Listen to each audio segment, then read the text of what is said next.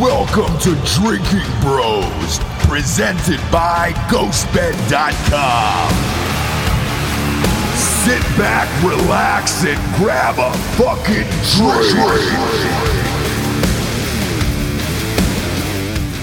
Drinking Bros is sponsored by ExpressVPN. Don't want anyone to see what you're doing online? Why would you? Get protected at expressvpn.com/Drinking Bros. We got a very special episode today. Would you say that it's special, Dan? Yeah. How important is Ephraim Mattos? Well, Ephraim. Is it Ephraim? Ephraim. Yeah. I never say it like that.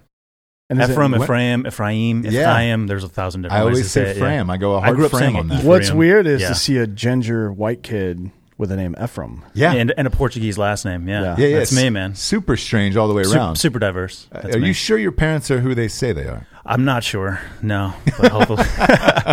No, they definitely aren't pretty much exactly like them. So you train SEALs. Yeah.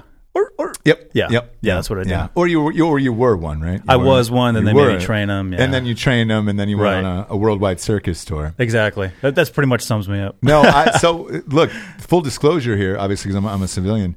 Dan said, "Hey, man, I got this guy who's lived this crazy fucking life, and it would be one of the wildest podcast episodes ever. We should have him on the show." I'm always down. You guys know each other. How do you guys know each other? Hamity. Yeah, Hamity just put Really? us in contact. Yeah. No shit. Shout out We to love him. him, by the way. Yeah. I mean, obviously, Oh, yeah, he's awesome. Whenever we meet anybody in the military community, there's 6 degrees of separation somehow. Like we know 4 or 5 of the same people typically. Every single Yeah. time. And by the way, I want to tell the audience this because they don't know this. Look, they hear the show Drinking Bros, or they look at the logo or see us fucked up somewhere. But before it starts, and to Dan's point, like this is what happens. I didn't know. It seems like you guys were lifelong friends. The way you guys were chatting in the kitchen, we're all standing around drinking scotch.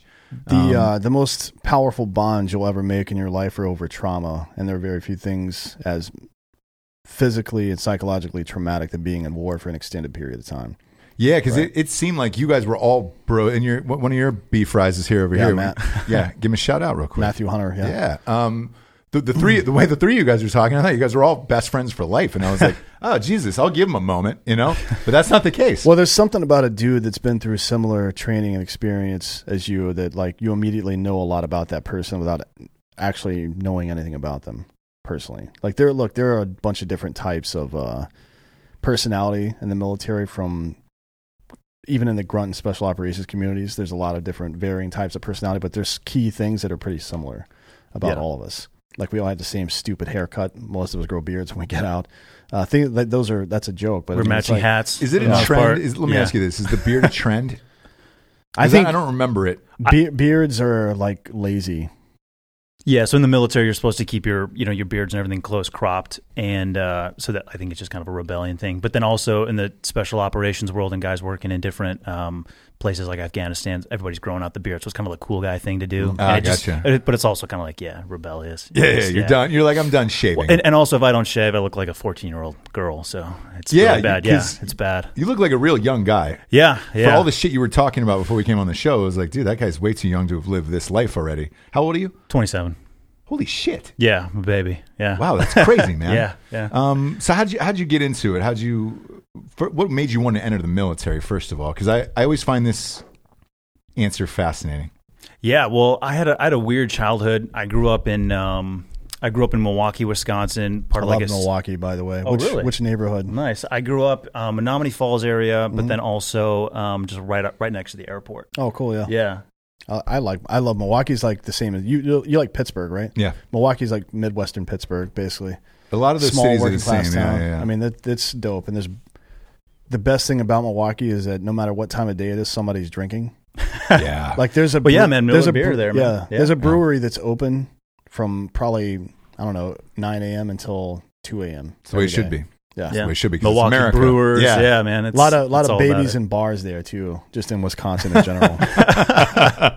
Like you could tell, like a typical mom has a kid, and during the pregnancy they don't really drink much or at all, and then for the first year or two of the baby's life they don't really drink much or at all. But in Wisconsin, as soon as that baby's out, they hand you a pint. Oh yeah, like, drink this. You need it. It's like getting to the top of a hill and somebody hands you a cup of water in a marathon or some shit. Like, oh, thanks. Yeah. Because these people are lifelong alcoholics. I appreciate how dedicated they are to drinking every single day. Yeah. That's the point of my positive rant about Wisconsin. So your mom drank with you as a child? Well, no, so that's where I was going with this. So I grew up super weird. I grew up in like a fundamentalist Christian like household. Dan did too. So there was no booze, no music. Yeah, no music. Yeah. Girls had to wear like skirts and stuff like that. Yeah, I couldn't go to movie theaters. My dad told us. What were you? What was your Pentecostal? I was a fundamental Baptist. It's the same. Yeah, pretty more much or the less, same thing. Yeah. Like it's don't smoke, drink, or do anything. Like don't hug. Full frontal. I heard the phrase from one of my very first hugging? girlfriends, this woman I dated for 2 years when I was a junior and senior in high school. Her dad used the phrase full frontal hug. I'm like, excuse me? What is that? What does that mean? Like that's you. Do you want me to hug her from the back? Yeah. What are you talking about? He goes, no, your whole fucking body was connected. I'm like, that's what a hug is, dude, isn't it? Yeah, like when I hug a dude, I don't gotta give her fucking a jut my little ass pat out on to the keep back. my dick from touching his dick. In Georgia, growing up in the you don't do South, that? they always say make room for Jesus. Leave room for Jesus. Oh, That's during the okay. dances. So Yeah, it's like, yeah. all right, cool, man. Yeah. You gotta Yeah. be far enough away. Yeah, exactly. Leave room for Jesus. To hop on in there. At any rate, yeah, fundamentalist upbringing. Yeah, as yeah. well. So that's how I grew up. You know, no alcohol, nothing like that. But yeah, I mean, I kind of had this desire to, I don't know, it's super idealistic. Wanted to serve my country. Wanted to fight bad guys. And my dad was in the Air Force Reserve, so he flew, C-130s and stuff like that. So I was always around military type stuff. And in 2003, he was, he went over to Iraq and was, transporting stuff with the C-130s and all that stuff, moving troops in and out and evacuating casualties and all that stuff. So it was always something that was kind of, a very, very close part of our family. But yeah, so then when I was senior in high school, I was like, well, let's go do the SEAL thing, and signed up. Didn't have a clue what I was getting myself into, but I was like, man, I want to go do that. And how fucking hard is it really? Man, I don't really have anything else to compare it to because that's the only thing that I ever did. But I mean, dude, it's a kick in the nuts. It's just, but for months and months and months and months, it's like just getting kicked in the nuts. How long does it last? Well, the initial selection portion of it is 6 months. That's basic underwater demolition SEAL training called BUDS. Mm-hmm. But yeah, I mean, that's during that 6 months is pretty much where you're weeding everybody out. I mean, it's like 90% attrition rate, but it's most of guys just quit because it's not technically that difficult to do. Nothing they're asking you to do is impossible, but it's so beyond miserable and it just doesn't end and it's so painful that guys just they give up and they don't want to do anymore. It's usually because, man, you're chafing because you're always wet and sandy. You're freezing. Guys are getting hypothermia at night, and then during the day you're having guys pass out from heat exhaustion. Yeah, I mean it's everything, and you're just. Basically what's unique about SEAL selection though too is for the first 7 weeks of it until you make it through Hell Week, you're not learning any skills, right? So like if you go to like Ranger School or SF selection, you're like carrying a ruck and you got your rifle and you're going from point A to point B, and there's kind of a skill set there. It's miserable, don't get me wrong, but there's kind of a skill set that you're using. With SEAL selection, it's just 7 weeks. All they're doing is torturing you. You learn literally zero skills. All they do is just torture you for 7 weeks, and at the end of that is the culmination. That's Hell Week. I mean, dude, it's. Like I said, I don't have anything else to compare it to, but I mean, yeah, it's like just getting kicked in the nuts over and over and over again. And the reason I ask, like, you read about a guy like Dan Bilzerian, for example, who's just like, oh yeah, I was going to be a SEAL, and 1024th Navy SEAL. Yeah, yeah. Is that that's what an it Elizabeth is? Warren joke? That's an Elizabeth Warren joke. Yeah, exactly. Yeah, that's kind of what it is, right? That's highbrow comedy, Ross. Yeah, no, I get it. Look, I'm Pocahontas, till I die here. I understand. Well, until Elizabeth Warren. March 4th when she's out of the race. Until she's out after Super Tuesday, and that's fine. But you read a guy like Dan Bilzerian who's, oh yeah, I was going through BUDS and something happened, right? Yeah. And you're like, were you? I mean, I'm sure thousands of people went through BUDS and didn't fucking make it. Yeah, it's literally an 87% attrition rate. 87% of the people who show up don't make it. Yeah, and that doesn't even include the guys once you do make it through BUDS, and then you've got to go, and then you've still got 6 more months of actual learning to be a SEAL, and then you actually get your trident and get assigned to a team, and then there's a lot of stuff that months can happen before you in deploy. that period, right? Jesus Christ. It's 3.5 years. Like it's that, 3.5 years. That second 6 month of training phase, there's a lot of stuff you can still get peered out by your team members, and there's all sorts of stuff that can happen to get you dropped. So 87% of the people who show up sometime within the first 7 weeks are gone. Mm-hmm. That's basically. crazy, man. And then after that, you're still probably going to lose 10 to 15% of the guys who make it through Hell Week and all that jazz.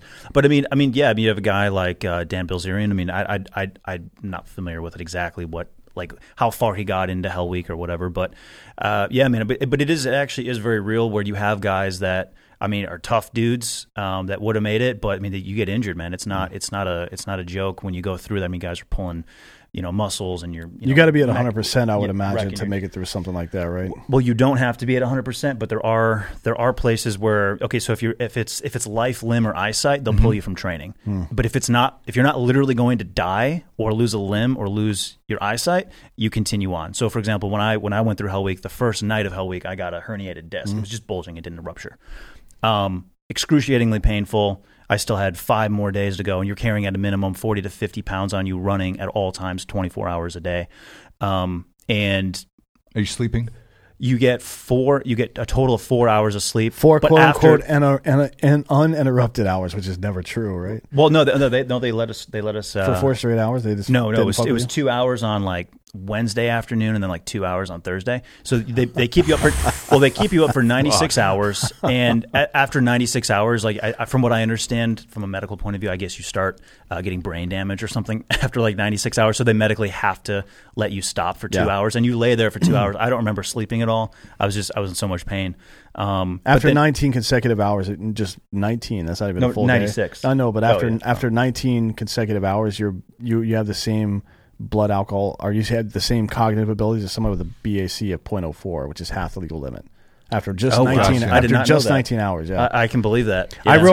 I wrote a whole fucking paper, like a white paper on this when I was in the Army, when I was on CQ one night. I'm like, doing 24 hours of straight duty is fucking stupid. You guys got to figure something out. And I explained scientifically why it doesn't work, and I just passed out a bunch of copies, and they're like, get fucked, asshole. Got to change the system from the inside. No, I was just bored. Yeah, I hear you powered through it. 96 hours is a long goddamn time as a part of that. Yeah, dude, that's fucking brutal. And so they give you 2 hours, and of course everybody cramps up.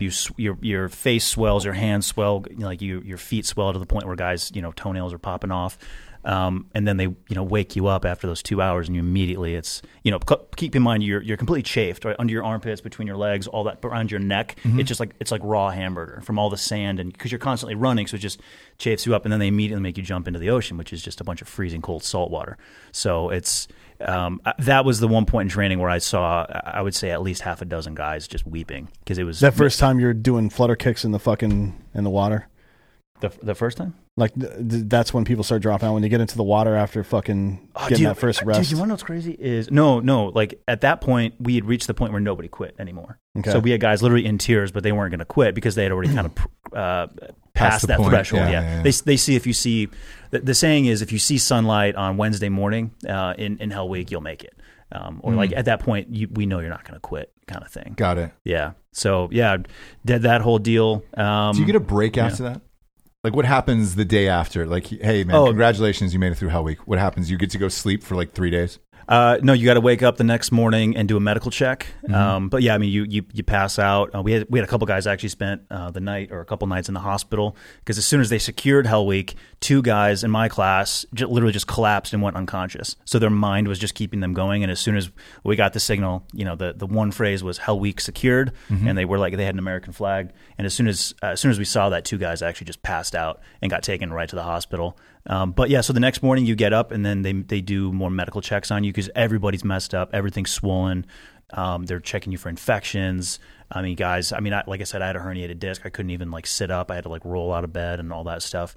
And a lot of guys are sick and just different stuff. But yeah, then you get Saturday afternoon off and Sunday off, and Monday morning it's back to work. Fuck. So yeah, back to training. But that week after Hell Week, it's a lot of pool work. So they're having you like drown proofing and shit, or like the initial... not drown proofing, but they'll do what is it? Life saving. So the SEAL instructors are in the water, and it's actually a way for them to get rid of guys. This is a secret they don't tell you.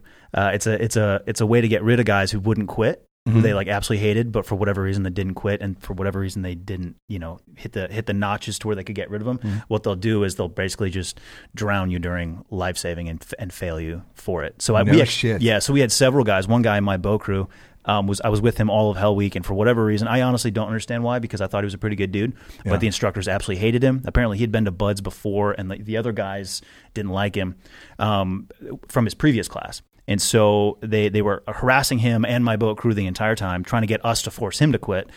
And I wasn't getting involved in any of that. But so right after we finished Hell Week, he goes to life saving, and they just basically borderline drown him. And they're like, "Oh, you failed. You didn't save the distressed swimmer," which is of course a SEAL with flippers and a snorkel and a mask and everything. And that's nuts. crazy. Yeah, it's gnarly, man. It's you have no idea if you're going to be there the next day. It's every day is like that, and it goes like that for months. When you were on Team 1, right? Yeah. So did you do any Middle East deployments, or did you do deployments primarily to Southeast Asia and shit like that? I did. Luckily, my first deployment, I got to go to Afghanistan. Oh, that's good. Yeah, the previous policy had been that they were sending Team 1 only to Southeast Asia. Right. Well, I mean, there's a lot of Al Qaeda in the Southern Islands and stuff like that, and they're involved in the international drug trade quite a bit. Like, it's a port for stuff to come hither and there and all that stuff. There's a lot going on down there. The previous government had an agreement before this new guy in the Philippines that wants to murder drug dealers. Right. The previous government was like, hey, if you Al Qaeda guys just stay on the Southern Islands, we're not going to fuck with you. But if you come up here, we're going to, like, there's Green Berets and SEALs there all the time doing shit. If you just stay on the Southern Islands and leave us out of it, we'll leave you alone. But now this new guy is fucking crazy. Mm-hmm. He wants to fight everybody all the time. So we'll see. Like, it's still developing at this point. We don't know what the conflict in the Philippines is going to look like between First Group and SEAL Team 1.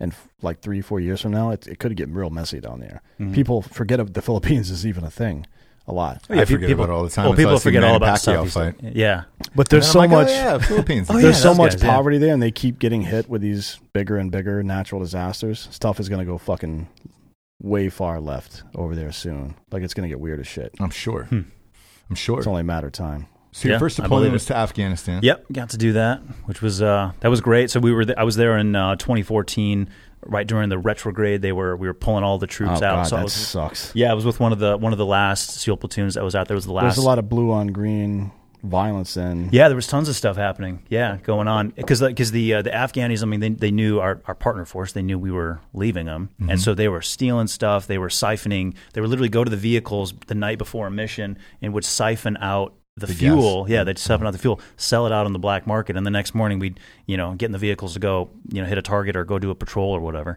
and then all of a sudden one of the vehicles would die, and we're like, you got to be freaking kidding me, you know, because they were selling ammo. So that was another thing too. We'd get into these gnarly gunfights, real bad Taliban controlled areas. And then you could see it on our helmet cam footage. The Afghanis, a lot of them, they're just sitting there. They would literally sit down in the middle of an ambush, like they were just getting into a ditch, sit there, and we're in this gnarly gunfight. And then after that, they're like, "Hey, we need more ammo. We used up all of our ammo on the fight, And they're going to use that ammo and sell it out on the black market. Did you point it out to them in the footage? Of like, hey man, let me show you the replay of this. Yeah, our officers and chiefs were on top of all that, and they were like, "No, man!" Like they wouldn't even let me give them batteries because I was a comms guy as well, so they were coming to me like, "Oh, we need more batteries. We need more batteries." And I'm like, "Dude, you don't need more batteries." Yeah. Because you can use batteries to make IEDs or whatever else you want to do with them. So whatever. Yeah, it was insanity. And then we actually almost had one actual green on blue situation in the middle of a gunfight. Afghan ally got hit. And the rest of his buddies, I don't even know what was going on in their heads, but they were kind of like mad at us or something. I don't know. Mm-hmm. And they actually turned on our officer in charge of our platoon. They were going to shoot him in the back in the middle of a gunfight. We're taking heavy contact from like 25 yards away, tree line to tree line, CS gas, close air support, like all kinds of stuff is going on. And they're going to shoot our officer in charge in the back. And luckily, the interpreter saw this, literally tackled the guy in the middle of this gunfight, so that way the medic in the OIC could handle, getting a medevac and all that stuff set up. But it was crazy. We took the guy's gun away, kicked him out of the unit or whatever. Then 3 or 4 months after we got there, they hopped on helos and burned the base to the ground. Never to return. That was it. See you later. Yeah, our foreign policy is so dumb.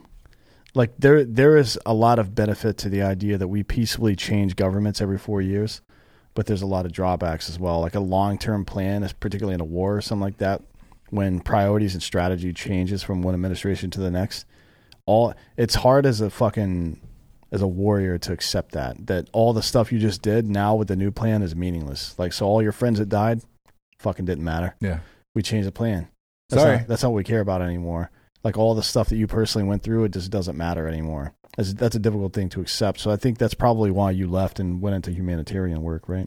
Yeah, I mean that was a big part of it. I mean there was two kind of factors that really contributed to me leaving. One was during my deployment in Afghanistan, I just kind of saw the civilians kind of getting caught in the middle of all this, and I was like, dude, they're the innocent ones here. They didn't do anything.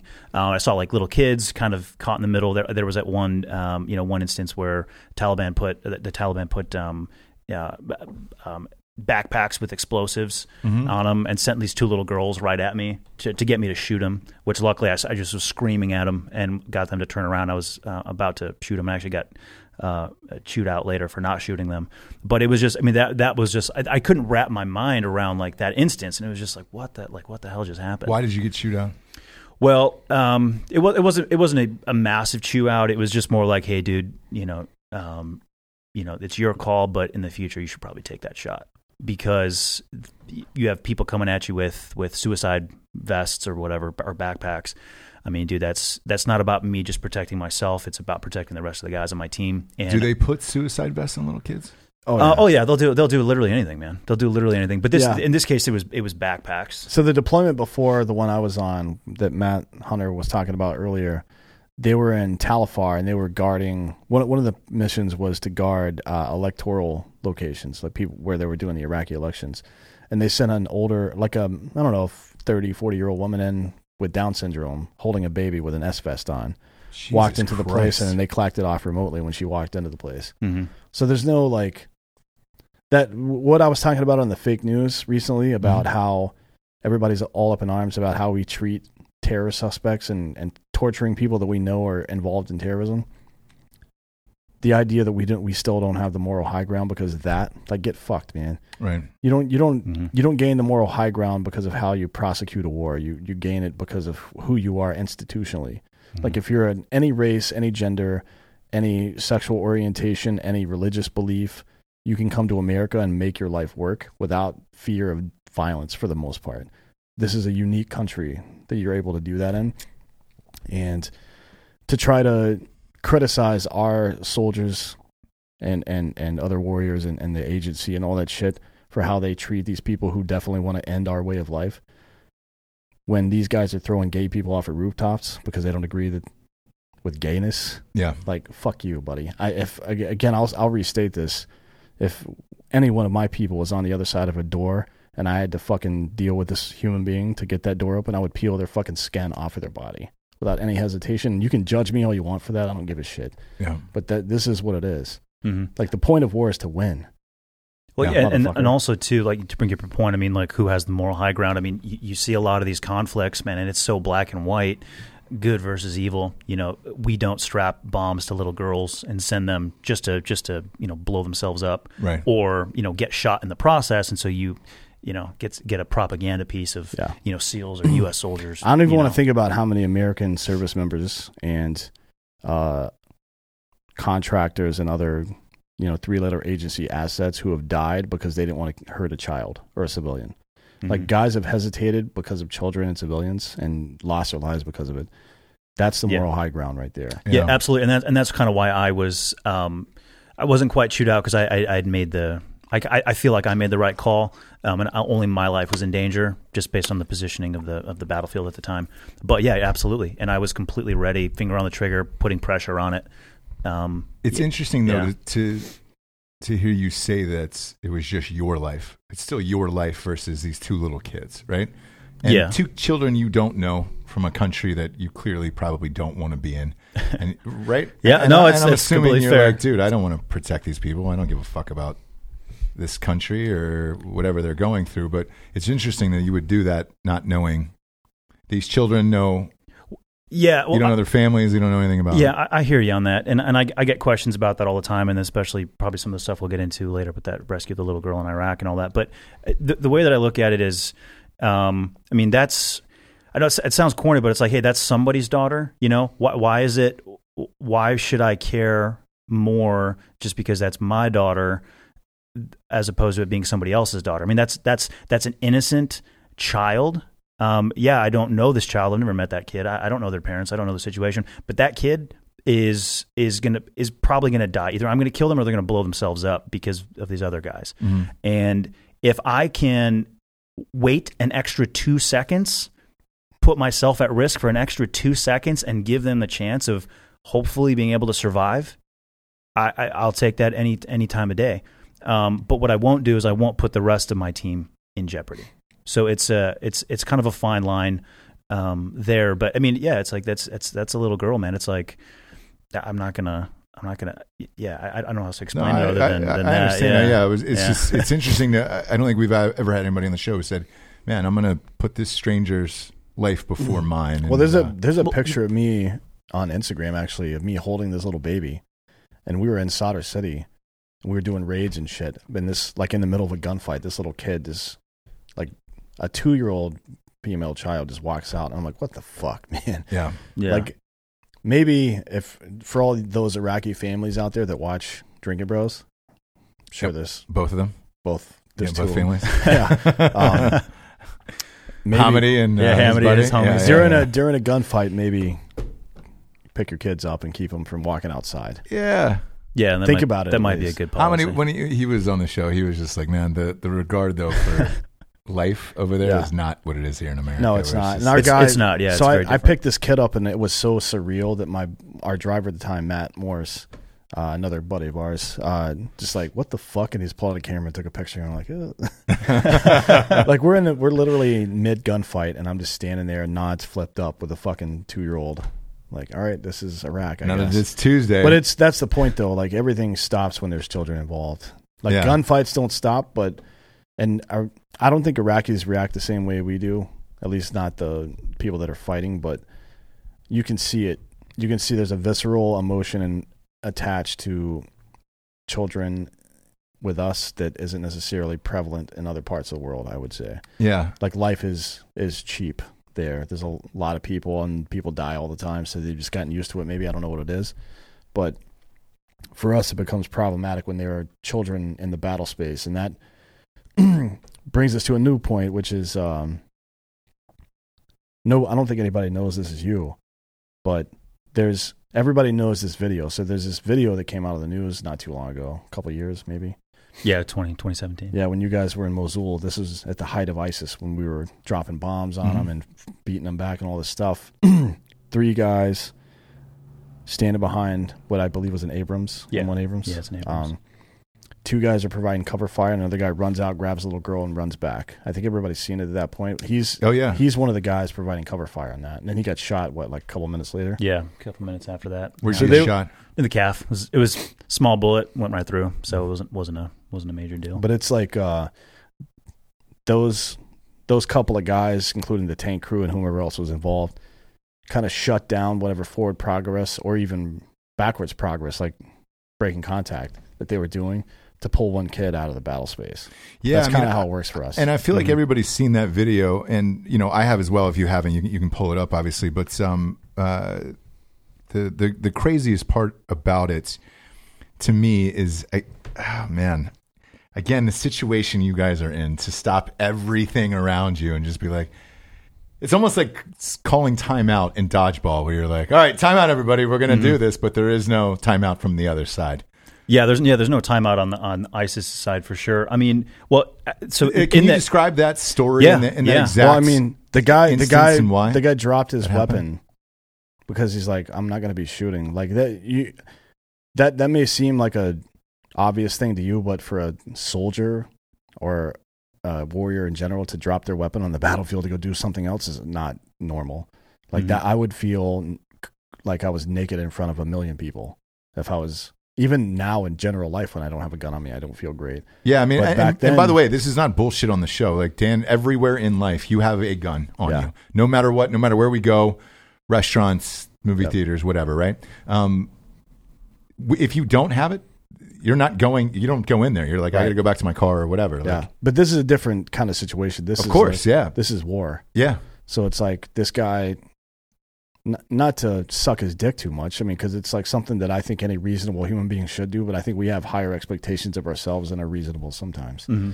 But that's kind of the point. Like, it goes back to that idea that we don't have to fight for the moral high ground anymore. Not that we shouldn't be progressing as much as we can to be more ethical as a group of people, as a country, as a nation, or as a tribe, or whatever you want to call it. But we already won that war. When we decided to leave the 8th century, we won that war. Yeah. And that was several centuries ago. So fuck off. That whole line of fucking the American leftist media demonizing the actions of people in combat. Like, get fucked. You have no idea what war is, bitch. You have no goddamn idea what it is. And the fact that you can see, like, you can find more examples of this, of some guy dropping his only means of protection in the most dangerous place on earth. And Mosul in 2017 was the most dangerous place on earth to go save a child's life. Like, find me the Iranian videos of that. Yeah, exactly. Otherwise, shut the fuck up. Yeah, that's true. Who shoots this video? So the guy, because I'm always curious where you're like, all the descriptions that everybody's been on the show is like, who has time to shoot a fucking video when all this chaos is going on? Well, that's a great question. Well, one of the guys who was actually, so there's obviously a fourth guy behind the tank with us, is we call him Monkey. He's from Burma, but he was basically, his job with the team I was working with, his job was basically just to document human rights abuses, things like that. So he's just walking around with a camera. And what was your job? Doing this, covering fire, basic, just being a medic kind of thing. Which I wasn't a medic in the teams. I was sniper and JTAC and comms guy. But are you wearing a Black Rifle coffee hat in this picture? I am not. I'm wearing a Patagonia. Oh, you fucking I know.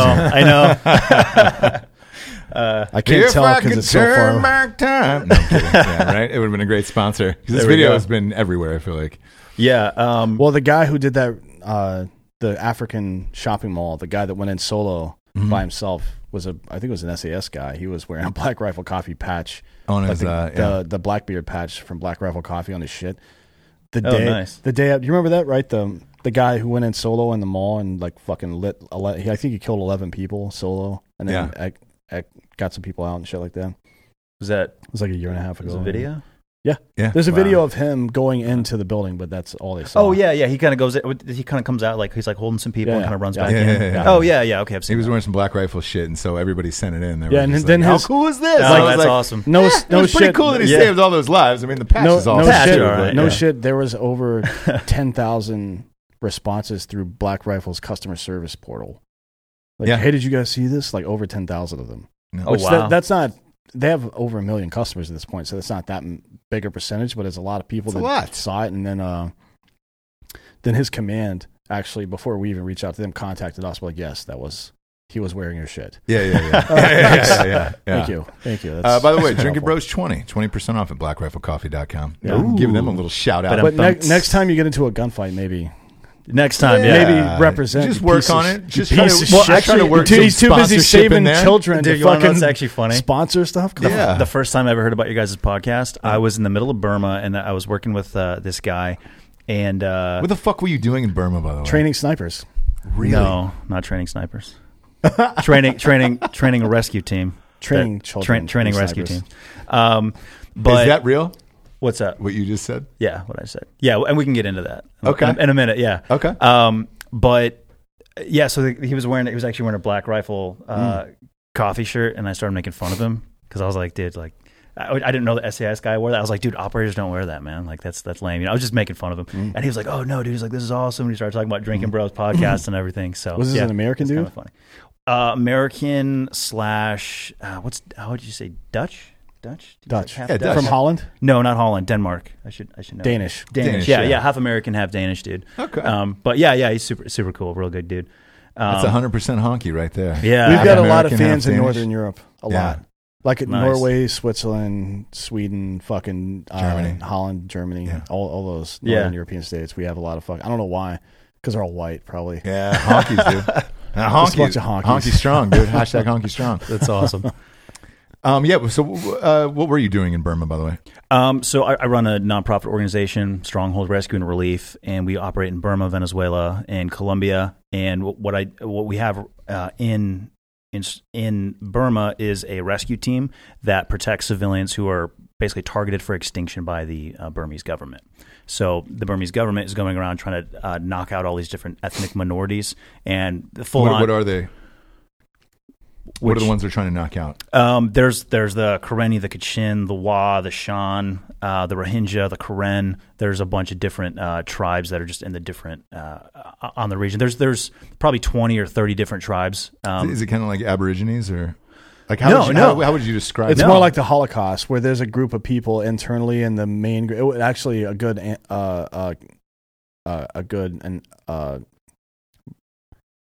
Saddam was saying in Iraq, they were the religious minority, but they were trying to wipe out Shia for a long time until he decided that, like, well, we got to work with these people, so we'll just dominate them. Stuff like that. And yeah, it's like, that's a very good analogy for what's going on in Burma. More like now with Muqtada al-Sadr, who is trying to wipe out all the Shiite or all the Sunni that are in the Shiite controlled areas of Iraq. So it's like they're basically the same people, except for one little piece of information from 1,000 years ago, maybe. Yeah. You never know. You never know where people are going to draw these stupid dividing lines. But they're basically the same people. Just like, oh, they think this. Nope. Yeah. Can't have that. Yeah, it's very ethnic over there. So the central Burmese government is the actual ethnic Burmans, and they've controlled, I guess, the central Irrawaddy Valley for thousands of years. Yeah, but then there's all these other tribes that control the borders, and they control like that. They've lived in these highland areas for thousands of years, and it's just when the British left at the end of World War II, they left the ethnic Burmese in charge, and left them all the weapons and left them all the power, which was a huge mistake because the Burmese actually fought for the Japanese. You and mean then switched sides? You mean like we did in Iraq? Yeah, exactly. Afghanistan, well, dude, history repeats itself. Vietnam and Korea. Fuck. The list goes on and on. We're really good at everything I know about Burma was learned through Rambo. Okay. Similar. Like similar situation. That's what's really going on. Yeah. If you're not bringing weapons, you're not changing anything. Yeah. But to an extent, I mean, I know that's over the top, but to an extent, that's actually over the top. Another Stallone movie. Boom. What? Yeah. Did you know over that? The Top is a fucking arm wrestling movie where he was a trucker. Let me turn this around backwards, dude, so you can understand me better, dude. He's 27. He doesn't know. I haven't seen that. No. Oh, you don't Stallone? No, I don't. I Stallone? apparently don't Stallone. You should Stallone. You should Stallone a little more. Over the Top's one of the greatest movies of all time. It's one of the worst movies. So is Rambo. Every Rambo. I feel like I've seen a clip of it somewhere. Probably a GIF or something. GIF. GIF. Okay. Jiffy. Yeah. Yeah. So everything I know about Burma is from Rambo, and it seems like hell on earth. Yeah, I mean, well, it's a crazy place. Everything that you saw portrayed in that movie, as far as the atrocities being committed, that's absolutely accurate and worse. So it is. Oh yeah. Shit. Oh yeah. The central government is going out, raping, murdering, burning down villages. There are babies more into people. Bonfires, there are more human beings total in slavery right now than there ever have been on any point in human history. Over there. Or just in general in the world, there are more people who are slaves right now than there ever have been ever in human history ever. Fuck. We forget about it because the people don't live here, so we don't care. Yeah. Right. The only slave I know is Britney Spears. 04. I'm a slave for you. And it was like, well, is that the one with the diamonds covering her whole body? Python. Yeah, she had the snake around her neck. Great video. Oh, great nice. video. Yeah. Okay. So how long did you fuck around in Burma? Well, I've been going in and out of there for the last few years. I don't want to. You married? No. Okay. Because I was going to say, your wife would be like, hey, man, could you not go to Burma? Yeah. So I spent 6 months of 2018 in Burma and spent like probably 3 or 4 months there in 2019. So I spent a lot of time over there. So you're training whom? And what are you training them to do exactly? Yeah. So I work with one specific tribe, which I won't name, but what I do is I go in and I'll bring in a couple other guys with me as well. Mm-hmm. What we do is basically we train former soldiers who live there and they're part of that tribe, and basically we enable them. We train them how to defend most effectively the people that are under attack, and give them the supplies and resources they need to do the humanitarian side of things as well. So, for example, not earlier this year, but earlier in 2019, there was a situation where the Burmese government was moving towards several villages of civilians, dropping mortars on them, machine gun fire, the whole 9 yards, and basically my team went out there and slowed them down, stopped them, so the civilians could get to safety, and actually ended up pushing these guys back to farther than where they had started from. So they're defending these civilians, and they're not going out looking for a fight, but if you're going to make a move on the civilian population, they'll go in and stop them. And they actually prevented 2 villages from being burned. And is this through the Navy SEALs or just through your foundation? Yeah, so this is through my organization, Stronghold Rescue and Relief. Yeah, this is what we do. So you're out of the military. Yeah, I'm out of the military. Been at out 27. Yeah, I got out at 24. Went to Iraq, did all that craziness, and then for the last 3 years, I've been doing the humanitarian thing in war zones with Stronghold. Why do it? Let me ask you that. Is it just? I mean, it seems so fucking dangerous, right? And again, for people you don't really know, or a country that you have no connection to, I've always been curious about this because it's one of those things where again you're just like. You're putting yourself in harm's way all the time for, it's like Dan says all the time on the show, for wars that have been going on for thousands of years that we're not going to fucking stop. Or You're absolutely correct. So I don't involve myself in wars. I don't fight wars with the mindset of this is the last war ever and we're going to have world peace. That's not the mindset. The mindset is there's a child over there who is going to die 100%. There's a woman over there who's going to be raped and then murdered. There's men over here whose heads are going to be chopped off after they've watched their families thrown into a fire and burned alive. There's children over here who are going to get their legs blown off after the bad guys put in mines in their village. And that has nothing to do with 1,000 years of history. That's that one person right here, right now. And if I can stop that, I'm going to stop it. And yes, I was a SEAL, but I'm no longer a SEAL, but I'm still a warrior at heart. And this is, if I don't do it, it's not going to get done. The places where we operate, nobody is there. There's literally nobody there. So we live in America and we have this huge military that protects us. There's a village on the other side of the world where they have less than nobody to help them. And so if I can go in there and help them, then I will. And the motto of our organization is that saying by Edmund Burke, the only thing necessary for the triumph of evil is for good men to do nothing. All that I have to do, all that has to happen for this village to be destroyed and all these people to be killed and all these horrible atrocities to happen is for me to sit here and stay safe. That's all that has to happen for that horrible stuff to take place. I'm uniquely situated with my background and with the desire and willingness to go do this.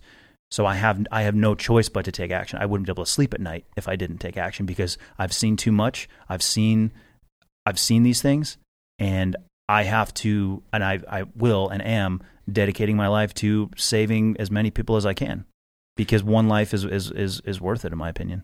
And what do your loved ones say? Your parents, your brothers, sisters, what do they say of like, hey man, we love you and we want you to stay alive for us. Don't go back. Well, you know what? Actually, you know what's amazing? So I have kids, and I have 2 boys, right? And they could very well go on and do this, what you're doing now. It would be hard as a parent to say, Godspeed, go and protect people that you have no idea in a world that does not care about you and knows nothing about us or your life and upbringing and all that stuff. Like, yeah, and that's a totally fair and probably normal response. Did your parents did they sit down with you? So first of all, my parents are extremely supportive of me being in the military. My mother, she's my hero. I call her she's like the ultimate Spartan woman. Because my dad went to the military, I was in the military. My brothers traveled around the world and did a bunch of humanitarian type stuff. So she's used to her men being in dangerous places and helping other people. Okay. But I will say that about my mom, she has never once, ever said anything more than like, hey, be careful. Never anything more than that. She's never said like, hey, don't be a hero. Hey, when I was a civilian and I called her and told her I was going to Iraq, she actually started crying on the phone. Just initial reaction. She was like, okay, he's going back into a war zone and in a couple of weeks. But then her response through her tears was literally, you go help those people. That's her response. So that's why I say she's in my mind, she's the ultimate Spartan woman, because that's more difficult to bear, to send your family and to send your sons to go into these places. So they are extremely supportive. I couldn't be more grateful for the family that I have, and so that's incredible, because I would supportive. imagine if you got some form of pushback, it would make it harder, your job harder. Yeah, to an extent, I'm sure it would, but also at the same point too, I'd still go do it because it's like this is the only thing I'm gonna do. Actually, funny story. So after I got shot, I had self coverage in Mosul because the towers on the east side of the river had been restored power to. So I actually had cell phone coverage, and I was in the because I knew after the mission was over, I realized that there were cameras out, and so I was like, okay, I don't know who's going to post what to social media, and I don't want my mom to look on Facebook and see that I've been shot and think that I'm dead for the next 3 hours until I can contact her. So I call her, or I text her, I forget. And I say, hey, Mom, everything's fine. I'm totally good. But I just got shot in the calf. Without skipping a beat, her first response was, well, at least you didn't get shot in the bull. Yeah, and I was like, it took me a second. I was like, oh, my word, that's hilarious. So that was my mother's response when I was hit, And so I couldn't be more grateful for their support. But yeah, it probably would be harder, but I'd still go do it because it's like, I'm not going to let someone's opinion stop me from saving a child that's, going to die. Sure. Yeah. Sure. What a fascinating woman. Yo, she's awesome. She's hilarious, man. She's the best. What do you have? Do you have brothers, sisters? I have one older brother, Zebulun, another great Jewish name. What is going on? Yeah, he's with like the names? 6 foot. I think he's 6'6", skinny. Military? Big old red beard. No, never been in the military. No, but did the humanitarian thing. Yeah. And they thought they would give you the most impossible names of all time and just say, hey, good luck. Yeah. It was just, go for with it. God. Yeah. Go live your life. It's not going to be weird at all. This is a good point. We have sponsors that pay for this whole fucking shit wagon to be on the air. So before we kick back into it, because I want to learn some more about the organization you work for, we'll pay the bills here real quick. First and foremost, ghostbed.com/drinking bros, 25% off everything in the store: mattresses, pillows, sheets, adjustable bases, you name it. They're doing it all for President's Month. A lot of people say Black History Month. Some people say President's Month, Well, we've had a black president. We've had a black president now, so I feel like we're covering both bases. Yeah. Do it for our black president then, however you want to see it. Go to ghostbed.com/drinking bros today. And as always, the 36-month pay-as-you-go program is still available with this, which is incredible. So go there, get wet, get a fucking bed, dude. Get mattresses, sheets, covers, whatever you need. Next up, we got the boner pills. GetRoman.com/drinking bros. You ever taken a boner pill? You ever need one? I have not, no. Oh, man. You should. I'm all set. I'm still only 27. So Take it good. recreationally. Recreationally. Okay. All right. Yeah. All right. Yeah. You see, you've never Do taken... you guys have samples here?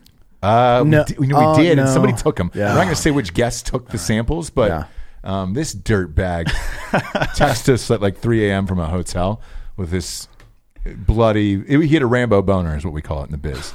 Jeez. It looked like he'd been through war. Oh, man. And maybe he had. His dick had. But, dude, recreationally, it's a blast. So let's say you don't have erectile dysfunction and you just want to get fucking hard and bone your lady for the weekend. Or if you're a single man like yourself, you meet somebody on Tinder and you're like, look, boom, boom, pop a couple down.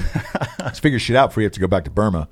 Because I can't imagine there's a lot of sex going on in Burma. No, not at all. Not at all. Not at all. Got to get it out while you're over here in America. Go to GetRoman.com/drinking bros today. Free doctor visits, free shipping. It's discreet. It comes right to your house in an unmarked box with your kids, wife, mistress. No one knows except for you. And then boom, pop one of those guys down. I sit the 15 minutes, kids you're in the ready to go. neighborhood down and explain what the package is and why I need it. Yeah. Well, Dan, you have to register yourself as a sex offender because of it. I'm not an offender. No. You're a defender of your own body. Go to GetRoman.com/drinking bros today and get your boner pills. Last but not least, we've got VinceroWatches.com. I'm wearing one right now. Heavy as shit, this thing is.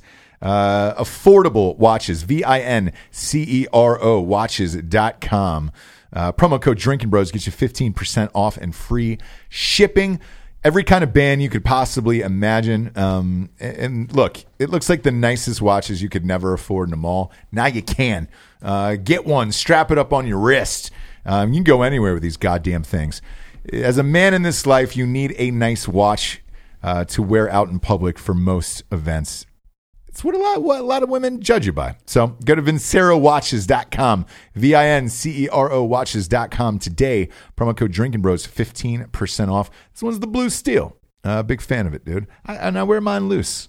I like to wear it loose. Everybody else is like, you're a dirtbag. And I'm like, maybe I am, maybe I'm not. VinceroWatches.com, promo code Drinking Bros, 15% off. Tell us about your organization. So we're called Stronghold Rescue and Relief. And before I continue on, I know we've kind of talked about Burma and some more of the kinetic type things. Yeah. I need to make it very clear, like we are a humanitarian nonprofit organization. We are not a militia. We're not private contractors. We're not out there looking to get into fights at all. Our mission is to help families in war zones. And that does occasionally result in gunfights going off, but we're not looking for it. That's not our intention at all. So I got to be very clear. Well, I'm going to show up to one of your places and start a gunfight. Yeah, Dan just wants to do it. This is why I also very rarely take volunteers because that's it's bad. Guys are like, "Yo, dude, like, want to come? I'm going to hang out with you," and I'm like, "No, I want to kill again." Yeah, it's dude, like, no, dude, whoa. You would not believe the amount of text messages and like direct messages I get on Instagram and Facebook. Pretty much that. Not they don't say that. Yeah. They're like, it's all. I just like really want to make a difference in the world, And it's like, no, dude, you want to go kill people, like which is not what we do. So our mission is just basically to help families in war zones. As we've talked about it over a few of these different stories and stuff we've already been mentioning. I mean, the civilian populations that are caught in these different conflicts, they suffer the most because they don't have a clue what's going on.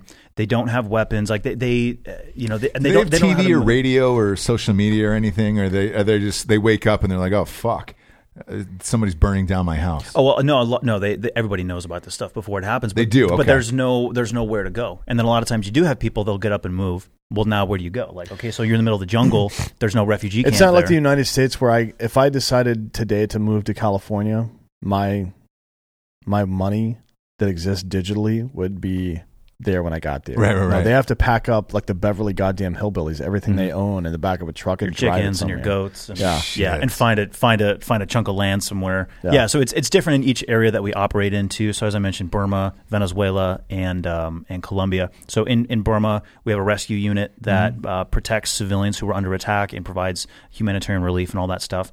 In Venezuela, we have basically undercover teams that smuggle in medication, food, different things like that into like the worst areas that are controlled by the gangs and the communists and all that. Speaking of Venezuela here, not to cut you off, only because we get a couple of socialists running for president right now. How does that work down there, socialism in Venezuela? As far it's is it what fucking do you mean? chaos, man? It looks like chaos on the Venezuela? Yeah. Dude, Venezuela is an absolute hellhole. So what people don't realize is this is exactly why I asked this question. Okay, so there are more. I'm not sure if we've crossed the point yet, but I think we're either about to or just did cross the point where there are more refugees fleeing Venezuela than there were that fled Syria. So what's happening Are you fucking serious? Yeah, dead serious. And so what's going on? This is a rich country, by the way. Venezuela is extremely oil rich. Where's the money going? Yeah. Oh, exactly. It's all going into all going into fund the gangs and the collectivos, as they call them, the collectives, the socialists. Those are the gangs that prey on the people, and it's the entire thing is an absolute mess. But what's going on there for the people inside the country? People are eating dogs and cats, getting stuff out of trash. I mean, and so because of that, there's all these diseases, super preventable diseases, stuff like worms, stuff like fevers. Kids are getting infections, and there's no medical care. There's nothing. And actually, if you bring in outside medical care into some of these hospitals, they won't execute you right away, but they will throw you in basically their version of a Gestapo prison if they catch you smuggling medicine into a hospital. So with my background in the SEAL teams and by working with these different guys, we do make that happen. And we have incredibly brave people who risk their life literally every single day to deliver medicine to literally people who are going to die if they don't get this medicine. And a lot of this medicine is like $4. It's like $4 for like an anti-fever medicine, or it's like $10 for $10 American dollars for something to like deworm a child, right? It doesn't cost a lot of money because we buy our stuff down in South America. And obviously we don't have the supply lines and all that stuff, so it makes it so much more efficient. But so that's what we're doing in Venezuela. We have teams that go in and do this stuff. Actually, just a couple weeks ago, there was, and we have to be very careful about what we're doing, because just a couple weeks ago, the Venezuelan government actually demolished a children's hospital. Demolished it because too many organizations were bringing medicine and stuff there, but then we're posting about it on social media. And because of that, the Venezuelan government got wind of that, figured out which hospital it was, and literally demolished it. Demolished a children's hospital because people were bringing in medicine. Like that's literally what's going on, because it makes the government look bad. It makes Maduro look bad. It makes all those guys look bad. So that's kind of what we're up against. Maduro was in on it. I don't know if he was in on that specific situation, but yeah, whoever's Maduro is not in on anything that's happening there. He's responsible. That's not how those countries work. Like if his lieutenants and so on down the line know that if they do something that upsets him, they get killed. So they don't do shit without knowing for a fact that it's okay with Maduro. That's how that works. So, because I was watching the State of the Union address the other night. I don't know if you were in the country. Yeah, I watched Trump. it. Yeah, and they brought up Guaido. Yeah. What are your thoughts on that and him specifically? Yeah, so I mean, Juan Guaido, he's, I guess based on their constitution, he's declared himself as like the interim president. The issue is, from what I understand, he doesn't have the backing. He doesn't have enough of the military supporting him to actually be able to do anything. And also, this is an important thing too, if you want to talk about, Second Amendment rights. I think it was 2012. I want to say it was either 2012 or 2007. They did this. Venezuela did this thing where they had everybody turn their guns in. So what everybody did was they all turned their guns in, and the government took those guns.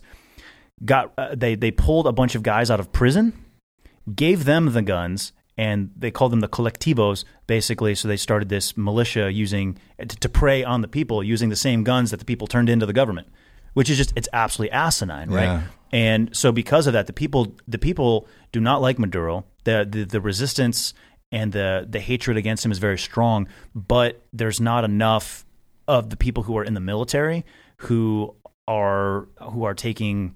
They're not coordinating enough to actually make a huge move to actually be able to overthrow him. And even if you do overthrow him, it's like, okay, it's like Iraq. All right, well, you still have tons of gangs. You still have tons of lawlessness going on. There's all kinds of different guerrilla groups. Just earlier this week, there was a Venezuelan/Colombian guerrilla group that was setting off bombs, 100 yards away from our children's refuge in Colombia.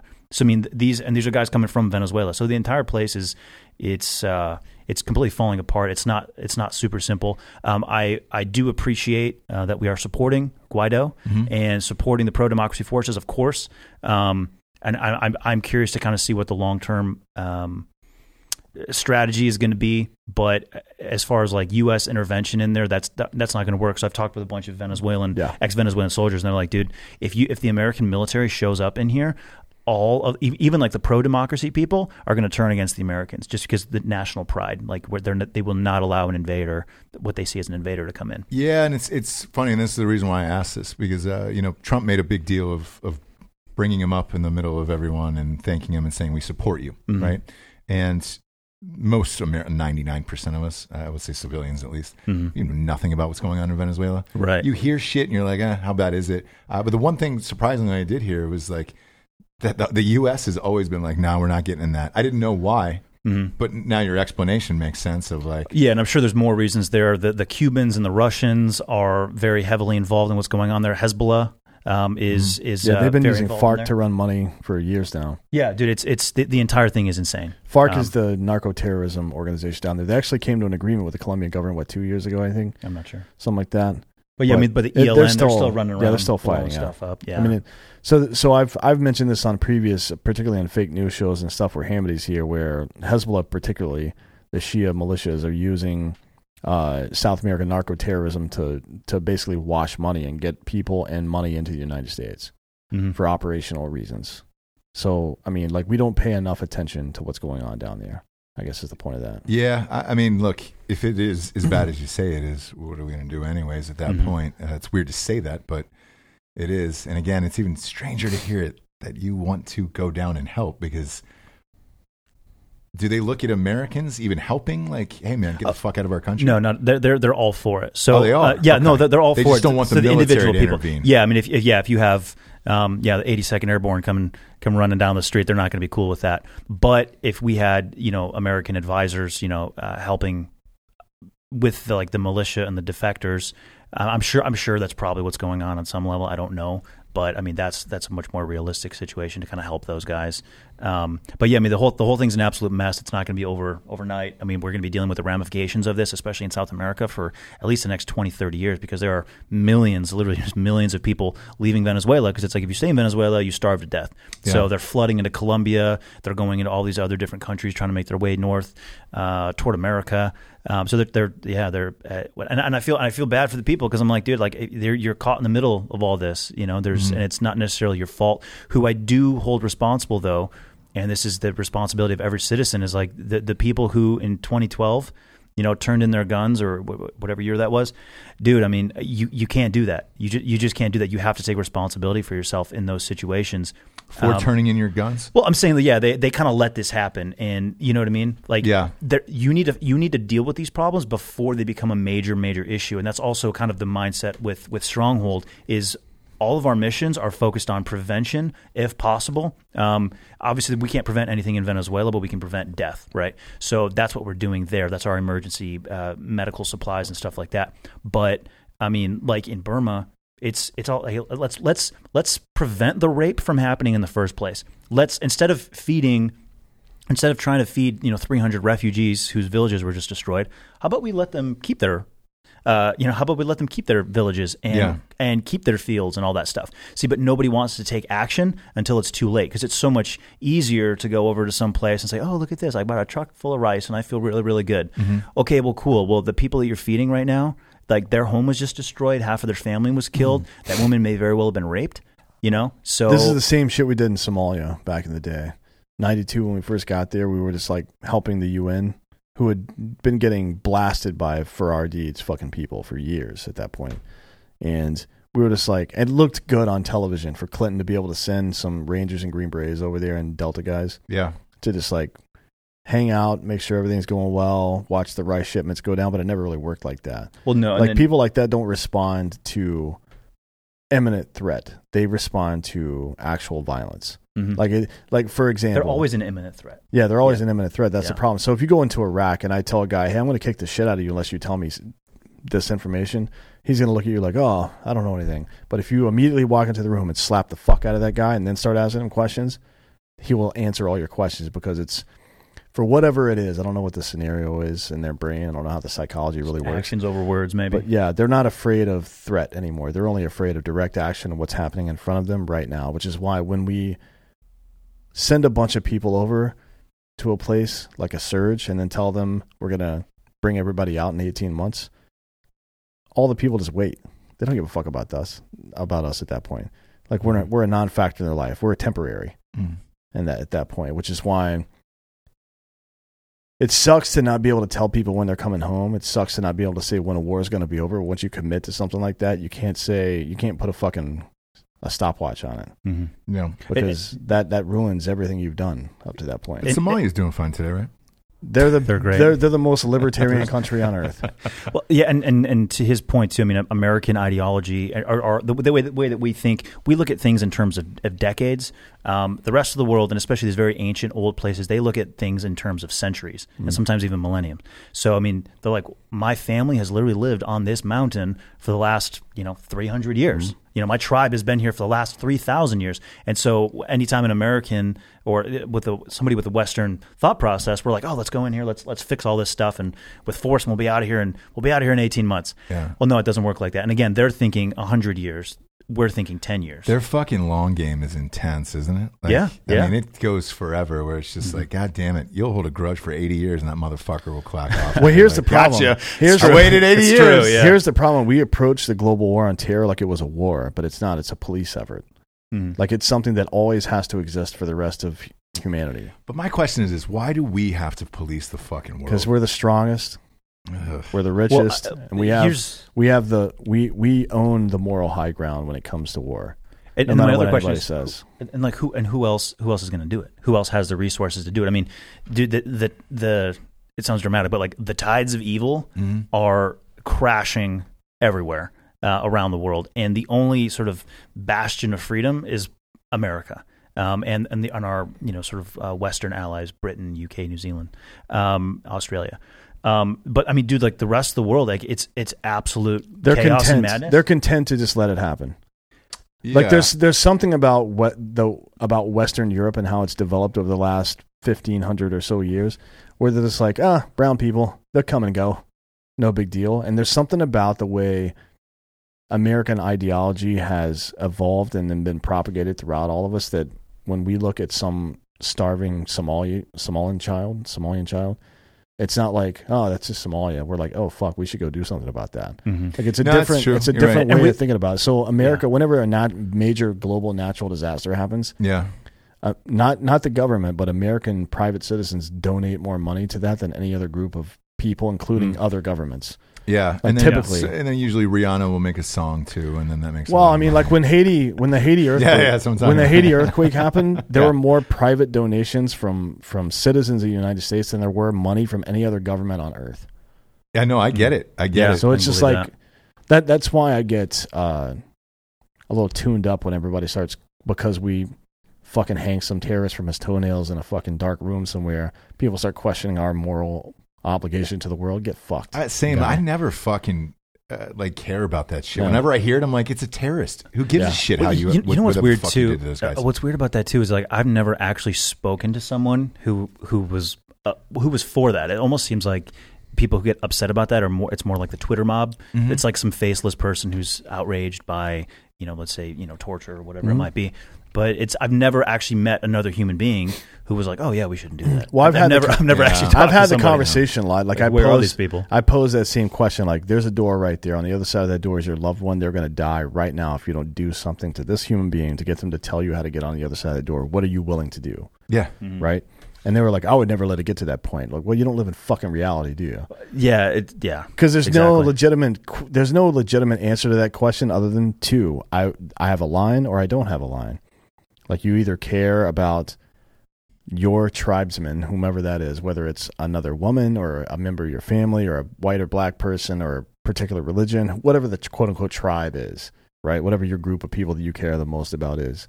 You're either willing to do anything for them or you have some moral line in the sand. And most people don't know their line in the sand, right? They don't know how far they would actually go. To me, I would go as far as necessary. Same, man. There's nothing that would stop. If I had a child or my wife or something like that, I would kill everybody. Same.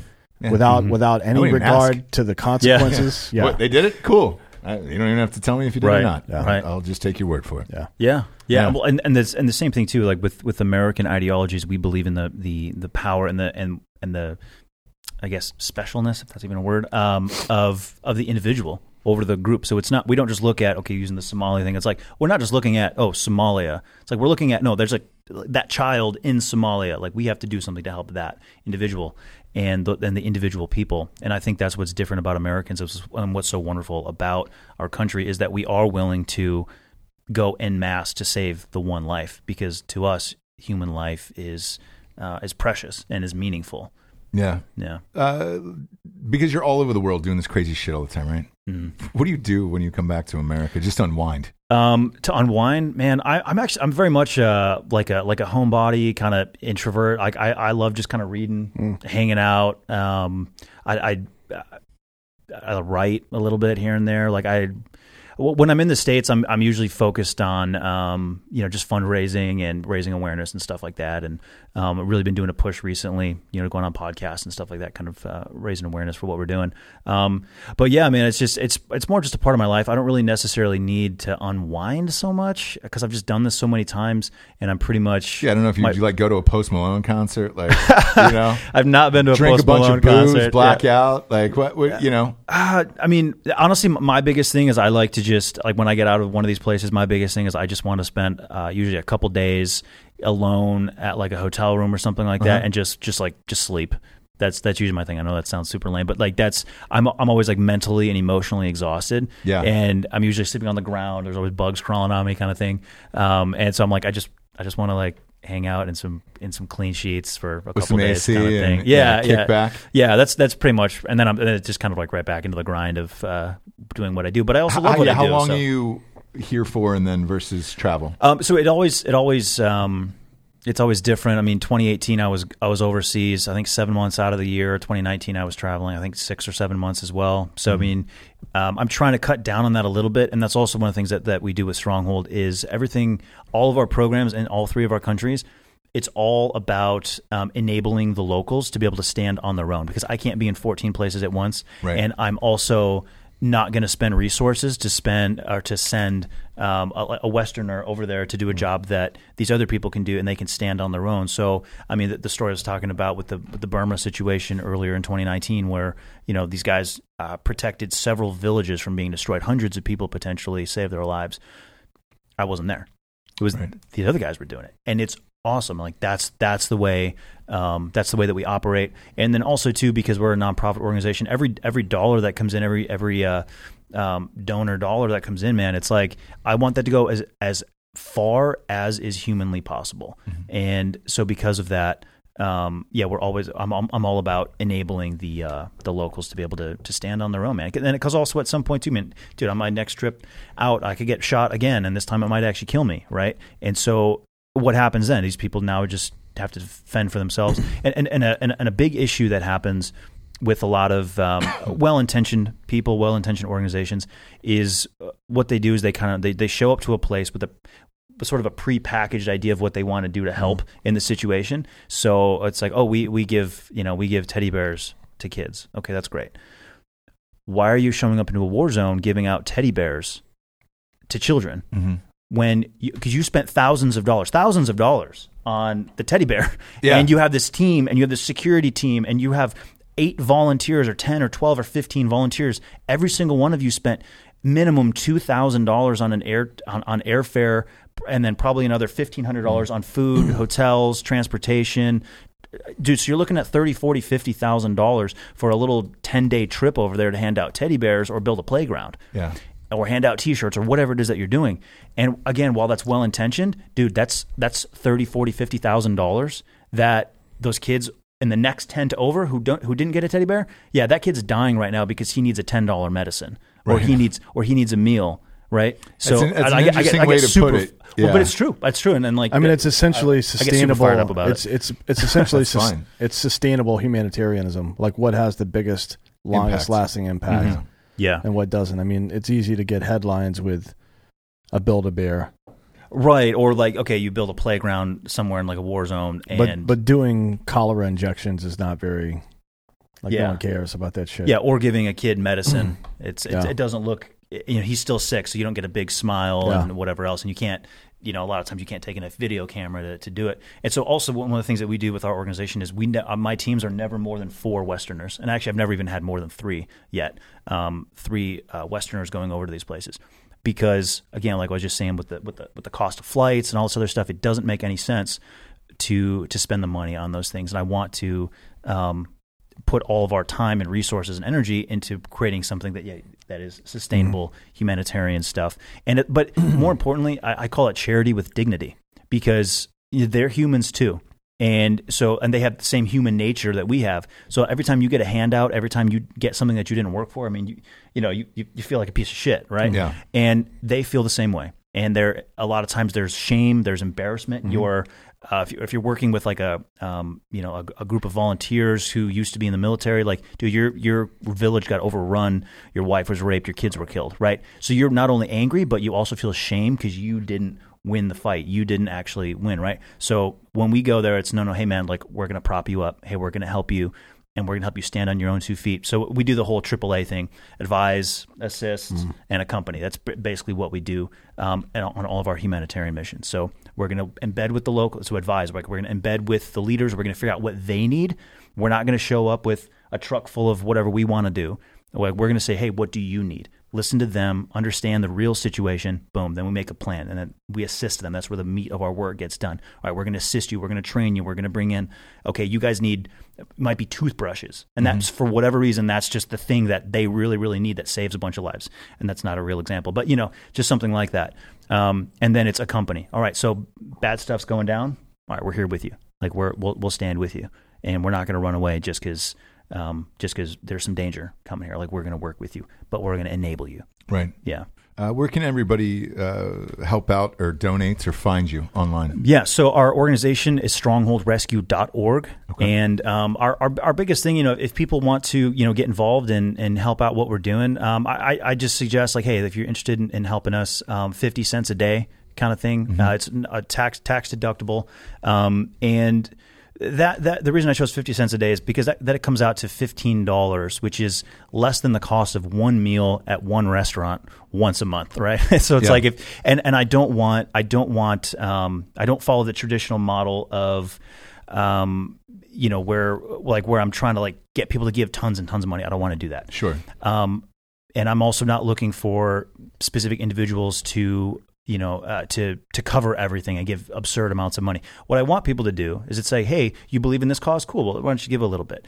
Make it a part of your budget. It should be fun. It should be enjoyable. It shouldn't be something that you're like, I really don't want to give up this money, but I care about the kids. I'm going to give $100 a month or something. It's like, no, like calm down.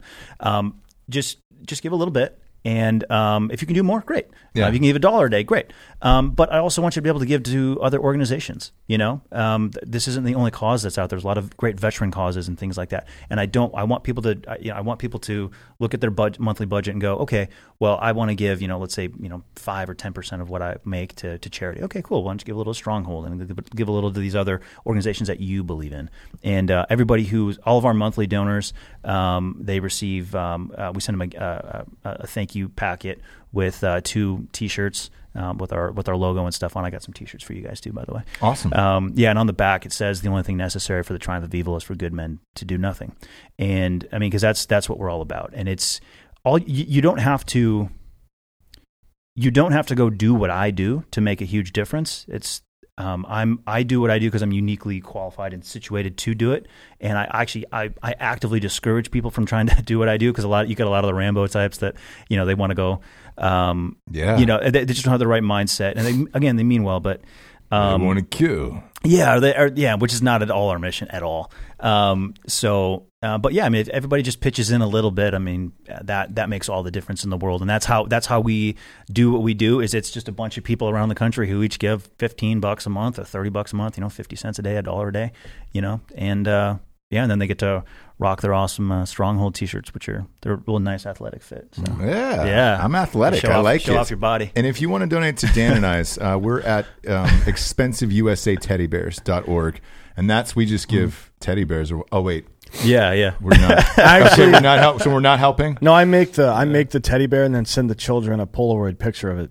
Yeah. But I keep the bear. You keep the bear. Yeah. But the digital image that is ingrained in their mind will last a lifetime. Well, maybe. Their lifetimes aren't very long, so. Oh man! Well, then you can just reuse the teddy bear. Was that dark? Yeah. Oh, that's messed up. Now's the point in the show where we get to the drinking bro of the week. This is someone who's inspired you or helped you become the person you are today. I have a feeling you're going to give it to your mom, just based on what we were talking about. I choose who my you drinking. do. Yeah. It can be anyone, but the way you were talking about your mom earlier, I was like, shit. Wish I would ask that question. You're leading the witness. I know. No, that's. I think you don't have to give it to your mom. Now, if you don't, you've given her enough shine. You can give it to somebody else. Yeah, your mom is gonna be mad. Oh, you know what? Actually, I love my mom to death. My drinking bro of the week is my buddy Marcus Mandolia. He actually just passed away a couple weeks ago. He's a former SEAL. He passed away in an accident back in San Diego. So yeah, love that guy. And I did 2 deployments. I did both my deployments with him. And then in March going out to do a memorial service for him and whatnot. So yeah, my boy Marcus Mandolia. That's a great one. Yeah. That's a great one.